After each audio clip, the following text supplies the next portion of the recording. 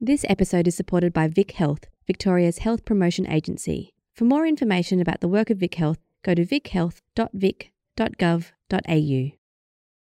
I feel lucky that I still have a job, even though it puts me at very high risk. But for people that want to help, your job is actually to stay at home, because staying at home is the one thing that you can do to protect people out in the community, whether that's vulnerable people, our elderly people, or people with comorbidities, your healthcare workers that are looking after you and making sure that you don't overwhelm the system. So my message would be to stay at home if you can.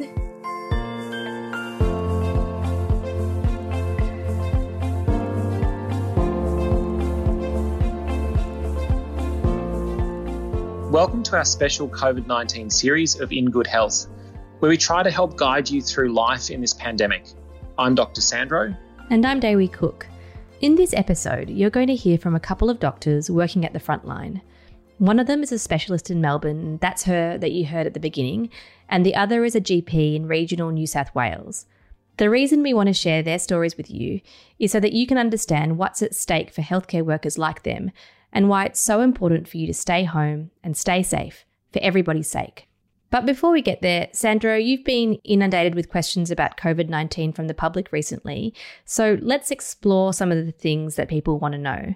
You've been asked things like, if you get the coronavirus and you fully recover from it and you catch it again, is your body immune to the virus? Yeah, this is a really interesting question. People may develop an immunity to COVID-19 after contracting it, but it's really too early to know for sure. So the safest thing is to stay home as much as possible and practice social distancing and good hand hygiene, whether you've had COVID-19 or not. And people also want to know, what's the safest way to co-parent? Is it okay for the child to go between the two parents' homes, for example? So provided both parents are feeling well and are staying at home as much as possible and practicing social distancing, and of course washing their hands often, it's okay for the child to spend time at both parents' homes. And what about takeaway food? Can the virus stay on the packaging that your food comes in? It's okay to eat takeaway food, but my advice is to get your food out of its packaging once you come in the door, pop it onto a plate or a bowl, and then throw the packaging away, wash your hands thoroughly with soap for at least 20 seconds, and then enjoy your takeaway. So, Sandra, I know that you're getting also lots of questions via Instagram and Twitter, and one that I was really interested in is, can you catch coronavirus from patting somebody else's dog? Yeah, so look, there haven't been any cases of a human catching coronavirus from a pet, but everyone is so on edge at the moment and, of course, wanting to maintain the social distancing. So it's probably not a good idea to be patting other people's dogs, and also making sure your dog's not going near other people. And anytime you are touching an animal, we'd recommend you wash your hands thoroughly afterwards. All those dogs being walked all over my neighbourhood, I'm sure that they're desperate for some more cuddles. Okay, and here's another question that I think is probably something that's on a lot of people's mind. Someone's asked you that their best friend lives alone and works alone. Is it okay to walk together so that she feels connection? Yeah, look, at the moment, it is okay to exercise in pairs, even if you don't live with the other person, but you need to maintain all of the social distancing recommendations, wash your hands after spending time together, and if you or they don't feel well, then definitely don't be spending time with one another. Yeah, and I think that really reinforces what we've talked about in our first episode, was just this idea that physical distance is an act of love, really, and it's on all of us to help with that message. And that connects to this next interview that I'm going to play for you guys.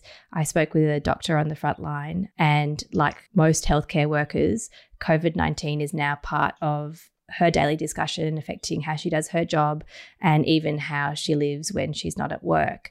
But I'll let her explain. And, one more thing, just to make it clear in case you guys haven't picked up on it already, Sandro and I are doing all of our interviews and even our own conversations on the phone. So forgive us if it's not the clean studio quality that you're used to, but we're working really hard to try to get this stuff to you as quickly as possible. And this is the safest way that we can do it.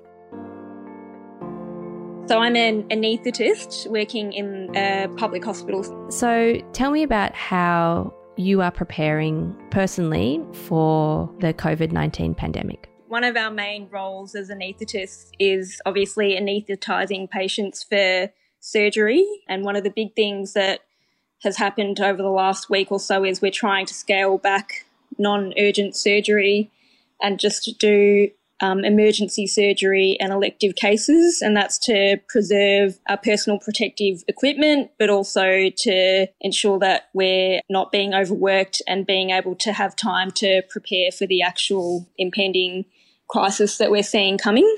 And what sort of practical steps have you had to make in your personal life to protect yourself?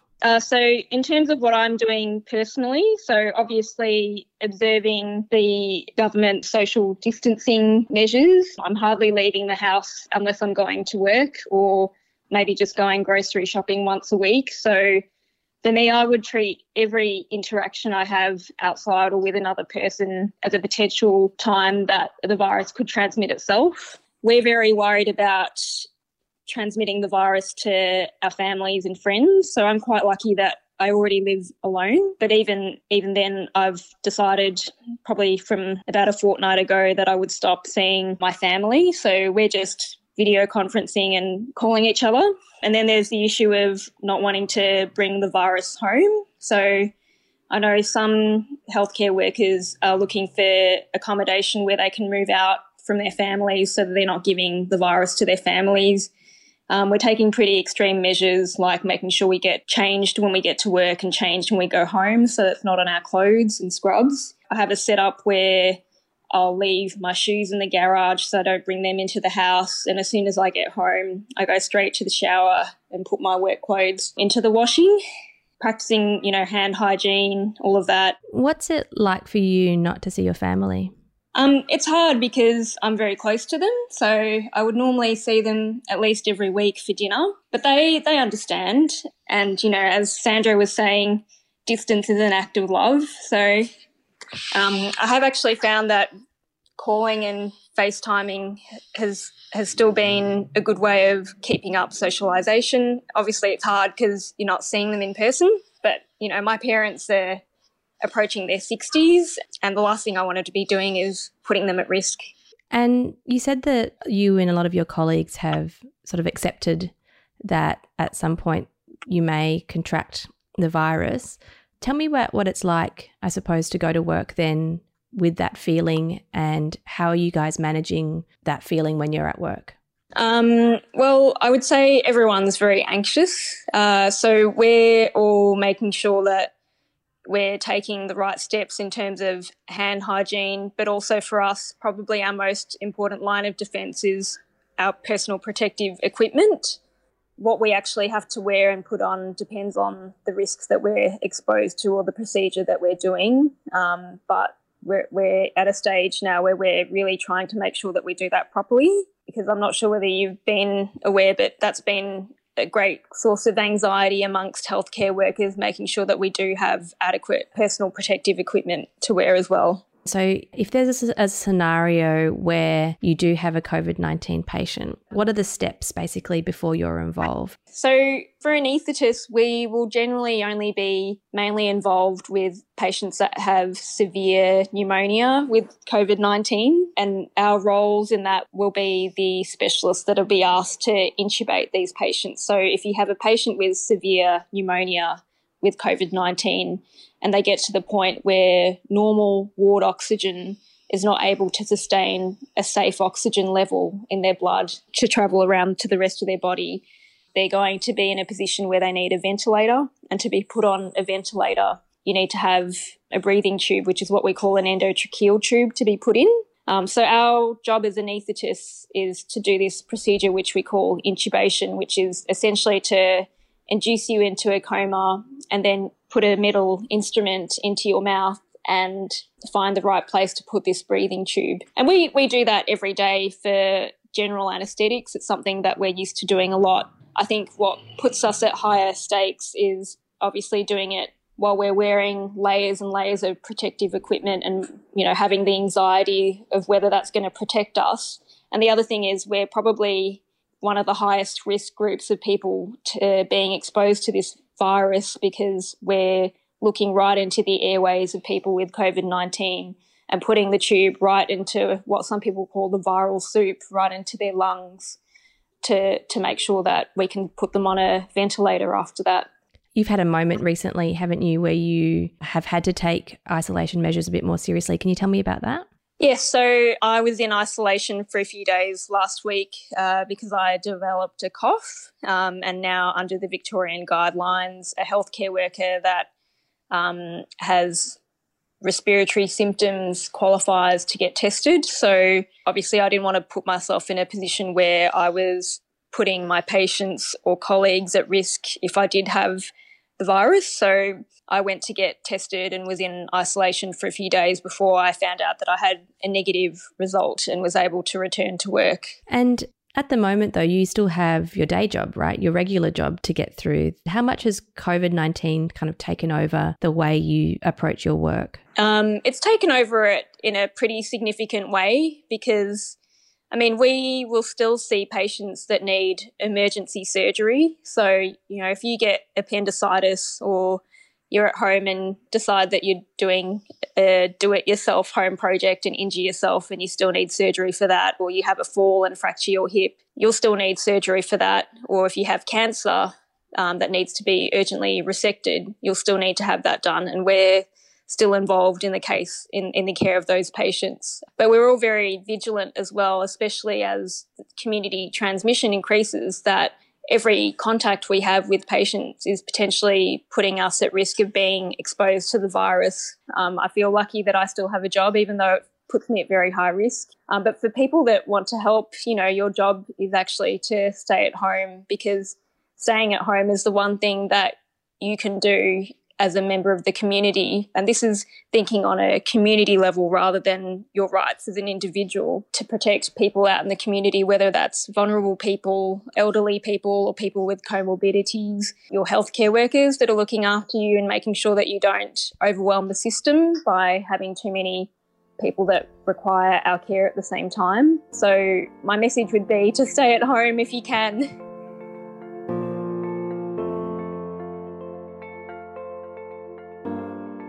Now, while hospital and emergency specialists will be the ones seeing COVID-19 affected patients who are seriously ill, it'll be GPs who may be the first port of call for anyone who thinks that they might have the virus, or even those who are infected but don't know it yet. So that's who you'll hear from next. Dr. Carolyn West is a GP from Sydney, and you've probably heard of her on the telly a bit over the years. She was even on a show with Sandro called Ask the Doctor. When I spoke to her, she was working on an emergency placement a few hours outside of Sydney in an area with a large elderly population.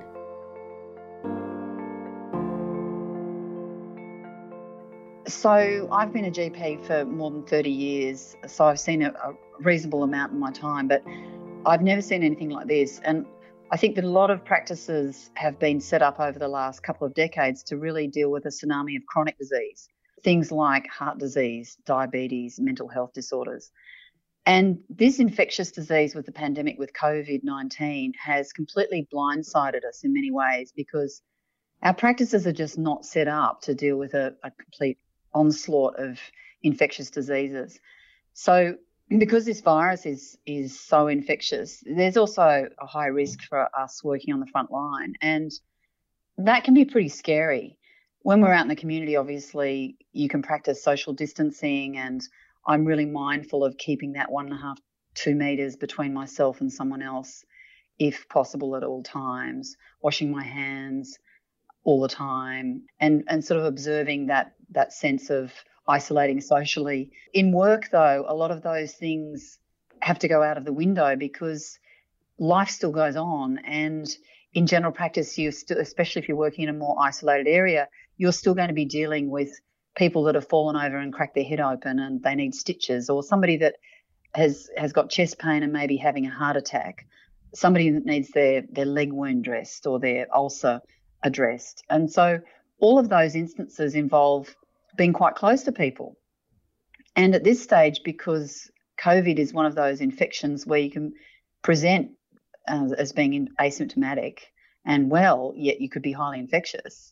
And so we're stuck with a scenario where we've got to be actually quite close to people often through the day, and you just don't know at this stage who's going to be infectious. And it's getting to that tipping point where it's uncomfortable because every day you come to work, as the case numbers start to build in the community, you wonder, well, I've been very close to this person. I don't have enough protective gear to wear the full protective equipment for every consult because we simply don't have enough. So you're already having to triage in your head when you use the protective gear and when you don't. And I suppose that we're sort of having to deal with lots of other issues medically that are not related to COVID but put us in direct line of contact with people. And you're just crossing your fingers going, gosh, I hope they're not infectious. I feel like you probably accept that there's a certain level of risk when you take on the profession, right? But does the risk feel different to you in this moment because of that hidden asymptomatic nature that the virus could present itself with? The stakes are much higher with COVID than anything else that I've seen before, in that if you become unwell, you can become seriously unwell and require hospitalisation, an ICU bed, a ventilator perhaps, and you could be on death's door fairly quickly. And I guess that a lot of people will also get it fairly mildly or maybe not get symptoms at all. But, you know, I'm a 57-year-old GP, so I'm moving towards the older age group. So the risks for me increase. And I'm very mindful that as a health worker on the front line, there is a risk that comes with the job. Having said that, I guess it's one of those things that I feel that I have children, I have an elderly mother, and I think to myself, well, I would really like someone in the community, in the healthcare system, to be looking after them if they should need it during this corona pandemic. And so I think, well, I need to do my bit too. You know, I need to be looking after somebody's child or somebody's mother. So if I can do my bit in general practice, that's certainly what I intend to do, even though there is some risk. And I think that is that sort of idea, that sense of stepping forward when there's a crisis is something that many health professionals do. It's in their DNA. I guess they're wired to help, and they're wired to step in and lend a hand when they can, even if there is some risk. What would be the one thing that you would really hope people take away from everything you've just described that they can do to help protect you as well as themselves? I think during this crisis that everybody can do their little bit, and that is really following clear guidelines on washing your hands, social distancing. If you get unwell, phone your GP, don't rock up to the surgery. And I guess displays of kindness go a long way to allow us to sort of connect with that sense of humanity. I think that when things are so grim, it's really easy to feel overwhelmed. And one of those little patches of sunshine can just be that in amongst all of this chaos and all of this terrible time, people are also doing extraordinary things. Neighbours are showing enormous amounts of generosity and friendship to people they may never have met or know well. Medical staff and people that work in the medical system, from the receptionists to the people delivering food, they're all playing their part in this, and that's something that's kind of heartwarming as well. So I think if everybody can do that little bit and take it seriously, that's going to make a huge difference to flattening the curve. And yeah, I think that we still don't know a lot about how this is going to pan out. So it's also having a sense of patience that it's not all going to be solved by next week, and that we need to realise that there may be a lot of pain and suffering in the short term, but locking things down and really reducing the amount of contact between people is really going to slow the spread of this virus. Even if you feel really well, you could be contagious. So the more we can really include those messages of social distancing and how valuable that is for all of us to participate in, the better. So I suppose, Dewi, the takeaway for me is just how critically important it is to do our part. You know, there are these incredible doctors, nurses, allied health, but all of the people who keep a hospital running, the cooks, the cleaners, the drivers, they're all putting their lives on the line every day to try and protect us, to treat us, and to slow the epidemic and to save lives. And I think just like they're doing their part and they're absolute heroes, we need to do our part. We need to continue to do what we can to slow the disease, to make sure that the healthcare system's not overwhelmed, and to make sure that those frontline doctors, nurses and healthcare workers are able to stay safe. And that comes back to social distancing. It comes back to staying at home as much as possible. It comes back to making the really hard decisions to, maybe not have some of our services open over the next few weeks and months. And being patient when our favourite restaurant is not serving food, or we can't get our coffee where we usually buy it, or having to make sacrifices and compromises in our everyday life, because these heroes are making massive sacrifices for all of us every day. Yeah, absolutely. And, we talk about this a lot, this idea of flattening the curve, right? That's what it really feeds into, doesn't it, Sandra? Yeah. Yeah, that's what it's about. Flattening the curve, this is the front line, literally, of that curve. It's about slowing the virus spreading through the community. It's about having less people becoming sick at once. It's about not overwhelming our health system. It's about less people dying, but it's also about protecting our healthcare workers. It's about not having them overwhelmed. It's about them being able to then get the personal protective equipment and all of the other things that they will be able to use and access and will be able to manufacture in time if we can slow this virus down. And look, we know as well that because things are changing so rapidly, that it's hard sometimes to keep up to date with the most relevant information. But there have been a couple of pretty important developments, I think, on that front in recent days. And one is that the Australian government's got a new WhatsApp out, and that's actually really effective. I signed up for it at the weekend. It's very fast and it's a great way to just stay up to date. You can have a series of different selections of what sort of information you want to receive, and it will send it to you basically. And then there's also a COVID app now with much the same thing. So if you're struggling to make sense of stuff and know what is the most appropriate way to live your life, I suppose, right now, there are a couple of pretty safe and updatable options for you that you can use. Yeah, and in addition to that, continue to check out your state's own information and recommendations, because the recommendations in each state are slightly different. So making sure that you're accessing that information as well.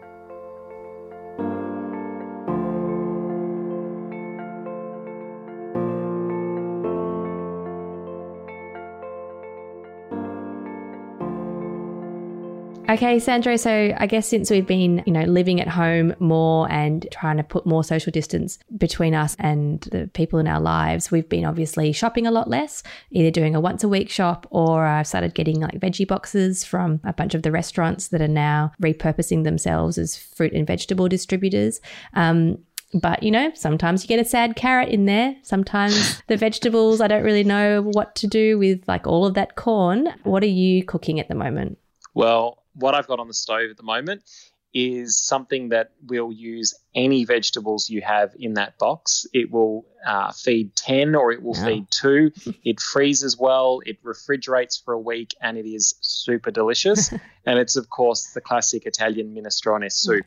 So you can basically put any vegetables you want. Start by frying off or sweating off onions, leeks, summer veg like zucchinis or capsicum even, but also really great with beans and legumes. You can throw in frozen things like peas or corn, tinned beans, tinned lentils, chickpeas, a couple of cans of tomatoes, a few cups of stock, and then just a couple of litres of water, and in a huge cauldron, cover the vegetables. Throw in, again, whatever herbs you have. Parsley's great. You can put in sweet potato, normal potato. You can put in everything. You can put in everything. Are you naming every vegetable under the sun right anything in that box into the big cauldron and just cook it for a couple of hours. But it's so good because it's so tasty and it's so good for you. It feeds the gut, keeps your bowel. I mean, at the moment we're all stuck inside, so our bowels are slowing down. It's going to give you a great serve of fibre. And it's also going to give you all those vitamins, A, B, C, iron, all the things that your immune system need as well. So give a minestrone a try if you haven't before. And then when you're serving it, put on a handful of Parmesan cheese, a nice drizzle of olive oil. And if you've got kids and you want to make it a little bit heartier, then just boil up some pasta or some rice and throw that in as well. I was going to ask you, where do you stand on minestrone, pasta and minestrone? Well, okay, so there's pasta and then there's pasta. So it's fine to put pasta in the amount that you're cooking at that point. But if you put pasta in the pot, in the big pot of minestrone, it's going to become soggy and fall apart. So make a big pot of minestrone without pasta and without rice. And then if you're serving, say, 2 or 4 people, ladle a couple of bowls full into a smaller pot and then cook the pasta in the minestrone in that smaller pot. That way you don't end up with soggy pasta in your whole container of minestrone. Also, it doesn't freeze very well, so it's better to freeze it without the pasta in it. Okay, well, that's it from us, and we'll see you next time. Bye. Bye. This special COVID-19 series of In Good Health is produced by me, Dewi Cook, and edited by the fabulous Nick King. For more information on what we've talked about in this episode, check out our show notes, and if you like us, please consider leaving us a review wherever you get your podcasts. See you soon.